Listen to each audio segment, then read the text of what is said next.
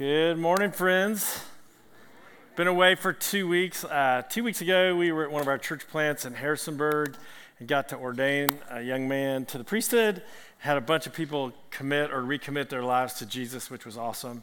And then last Sunday, we worshiped in an island in the Pacific, Kauai, and we worshiped in a little home church of 30, and that was awesome, but it's not home. So glad to be with you guys. We did get to watch the services online, which was cool. So if you have a Bible, which I hope you do, or if you have an app, Bible app, if you go and make your way to Acts chapter 9. Acts chapter 9, it's the conversion of Saul, which is really St. Paul, the conversion of Saul to being Paul. So as you're making your way there, I'm going to tell you there are 3 folks that I know of that actually helped lead me to Jesus. 3 folks. They were all Episcopalians. One of them was a guy named Mo Gill, who directly shared his testimony. He'd been a Christian a whopping 3 months. Another one was actually an Episcopal priest from Virginia Beach named John Jordan. He's gone to be with the Lord now. John was about 5'4", cross-eyed, and he was an All-American first-team wrestler at VMI. I think maybe the only one they've ever had, but he was certainly proud of that. And then, so we had Mo Gill, we had John, and then we had John's son, Hartley. And Hartley, at the time I met him, was 19 or 20 years old. He was a Down syndrome young man, but the way that he served in the church, carrying the cross and just greeting people, and the love of God that was in him poured out, was so arresting to me as a non-believer, as a church person, but non-believer. And so really, it's those 3 guys. But John actually went to seminary. He was ordained, and he was serving in a small church. I think it was in South Boston, Virginia. And he was about a year and a half into ministry. His wife gets pregnant, and John suffered no lack of self-confidence. And he knew that his son was going to be the greatest All-American wrestler that has ever been. John figured out, if I can get All-American with 1 eye, imagine what my son will do with 2. Well, Hartley was born, and Hartley's a beautiful baby, but Hartley had a chromosome issue, and again had Down syndrome. And John, that wasn't on his plan. That wasn't on his plan. He knew what his son was going to be: perfect, tall, famous, wrestler, and all that. And so when this happened, John went into his small country church in South Boston. And he was sitting there in a black shirt and a collar, for he was a priest. And he was sitting there grumbling at the Lord, mad and crying over the fact that his son wasn't perfect. And he just started weeping. And as he wept, he realized, Lord, I've been to seminary and I'm ordained, but I don't even know you.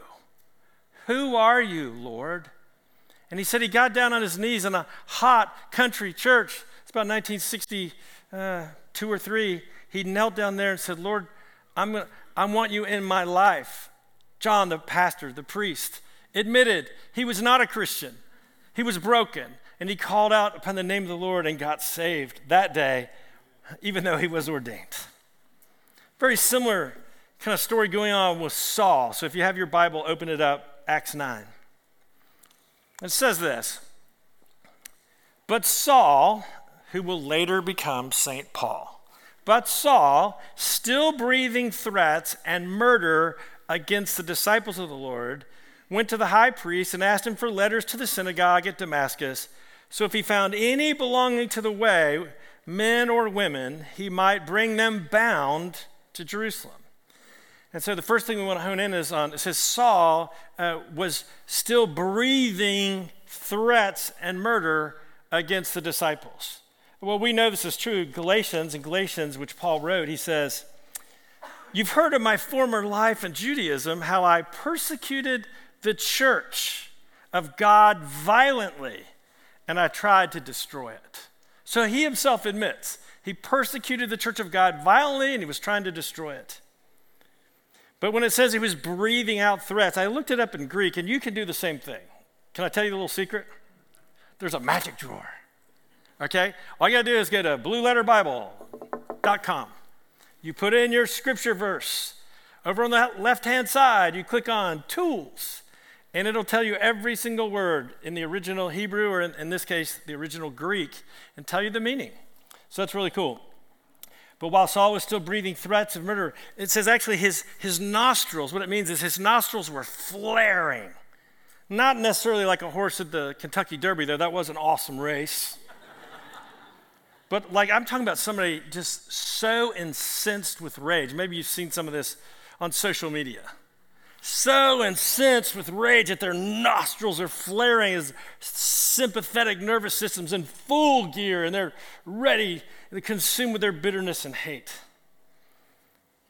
And so he's such a goody two-shoes too. You know those kids in high school that are always going to the teacher, teacher, teacher. I always went to my teacher trying to get extra credit, so my grades usually weren't that great. If I could get a gentleman's C, that was awesome. So usually if you do a little extra credit. That's what he was trying to do. He's trying to get extra credit. He was a very religious man. He's trying to gain favor. So everybody go, wow, Saul, look at you. Look how zealous. Look how much fervor you have. So he went to ask the high priest for letters. Why was he asking him for letters? He was he hated Jesus so much, and he hated his disciples so much, and he loved his own self-importance so much that he went for extra credit. He actually went to the high priest and said, hey, can I have letters from you that will help me gain my way even out of our country to the country of Syria, where some Jews had relocated? Because Saul knew that there were followers of Jesus in that place, so he got letters so he could just go through the checkpoints, if you will. He went out of his country to Syria, to Damascus. He's looking for any belonging to the way. And it says, as he went on, he approached Damascus, and actually that's 150 miles, and it's over a week walk. I don't know about you, but I haven't walked that long in my life, okay?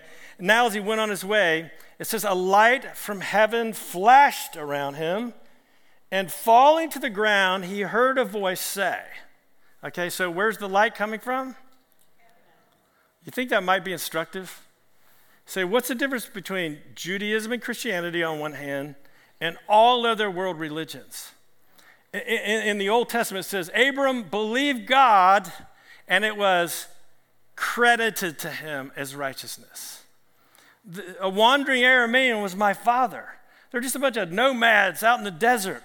But God went and made Israel his people. And so the Lord's always the one who initiates relationship, not us. It's not like other religions where we study enough or work hard enough, climb the ladder, get enlightened. Then maybe you can know God.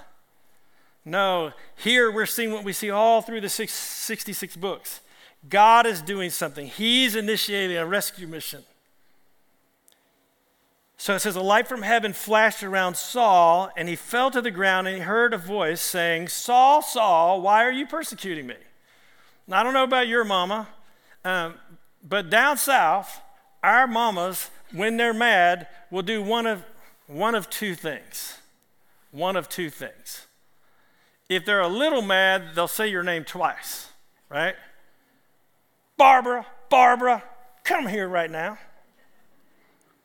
Or if they're really, really mad, Raymond Quigg Lawrence Jr., you come here right now. Anybody have that from their mom or dad? Yeah. So I don't know that God's so mad at Saul, though Saul has been killing the Lord's children. But he wants Saul to pay attention. He wants to get his attention. So he calls his name twice, Saul, Saul. And then he says something really weird. He goes, why are you persecuting me? Well, that's weird because, wait a minute, where's Jesus at this very moment this is going on? Is he on the earth? So I'm confused. Bob Williams, you taught me this. I'm confused. How could Jesus say, why are you persecuting me, Saul, when he's not even on the planet? Well, Matthew's gospel tells us. Jesus said, as you do it unto the least of these, my brothers, you do it unto. So if you feed someone who's hungry or give them a drink of water or take them in, right, or visit those in prison, Jesus said, you're not just doing it to them, you're doing it to me. And that shows the Lord's tender heart, how closely he identifies with us. Saul, Saul, why are you persecuting me? I bet Saul was like, goodness gracious. And verse 5, he said something. This is amazing. For a religious man who had been serving God his whole life. You know Saul, right? A Jew of Jews, a Pharisee of Pharisees, from the tribe of Benjamin, so forth, so on. As to the law, blameless, right? He defends his life. He said, no one was more zealous for God's law than me, right? And so in the midst of this, the only thing Saul could say is the Lord that he thought he knew spoke to him. He says, who are you? Who are you, Lord? Isn't this sad? I mean, we see in John Jordan's case, he was a priest, a pastor. He didn't know the Lord. He said, who are you, Lord? When he got broken. But many of us, we could ask the same question. We know about God, but I'm not sure all of us know God.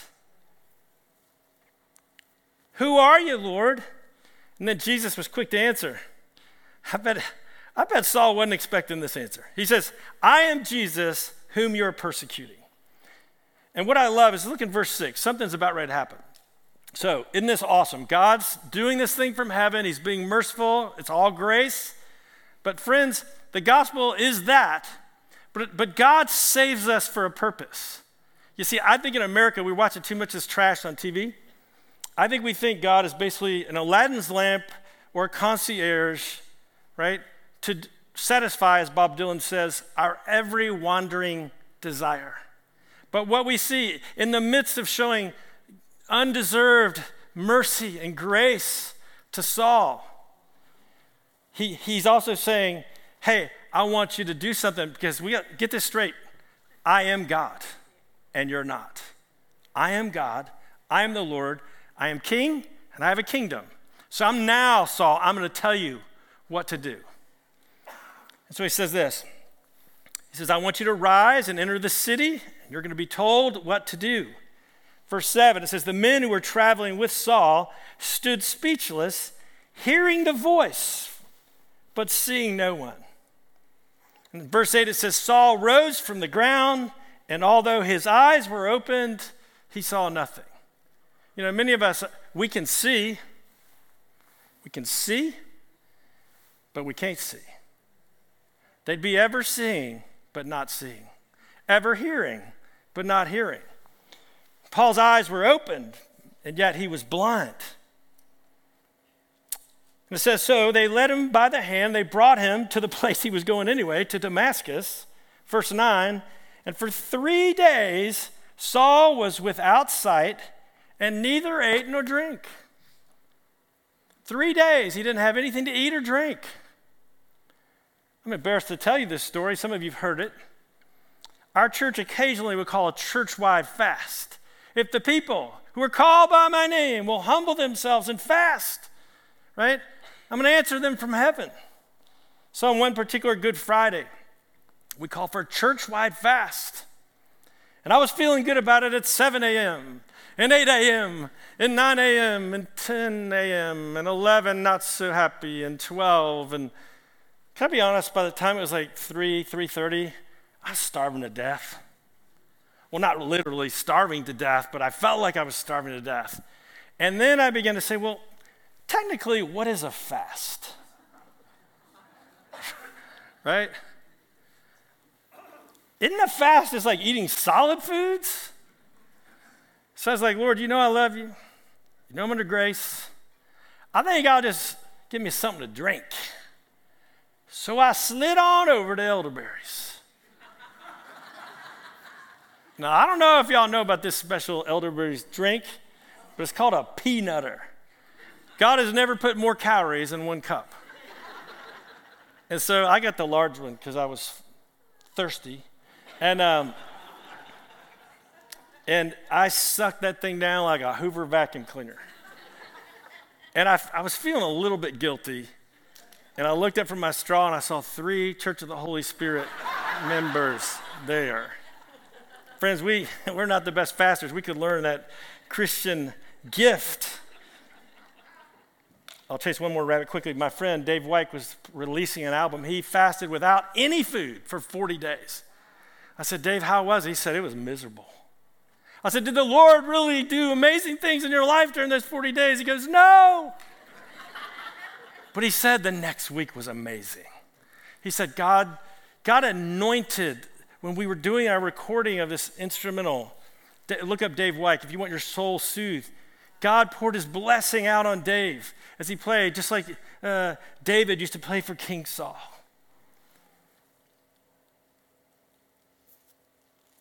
Verse 10, that says, now there was a disciple at Damascus, so God's working something else. There was a disciple at Damascus, his name was Ananias. That name means gift of God. I looked that up, so you can do that on Blue Letter Bible, and everybody will think, wow, you're smart. But the thing I love about the names in the Bible is they usually mean something. What a gift Ananias would be to Saul. You'll see in just a second. There was a disciple named Ananias, and the Lord said to Ananias in a vision, Ananias, here I am, Lord. The Lord said to Ananias, rise and go to the street called Straight. You ever wonder where we get the phrase Straight Street? Where that name came from? Go to a street called Straight. And at the house of Judas, look for a man, one man of Tarsus. His name is Saul, for behold, he is praying.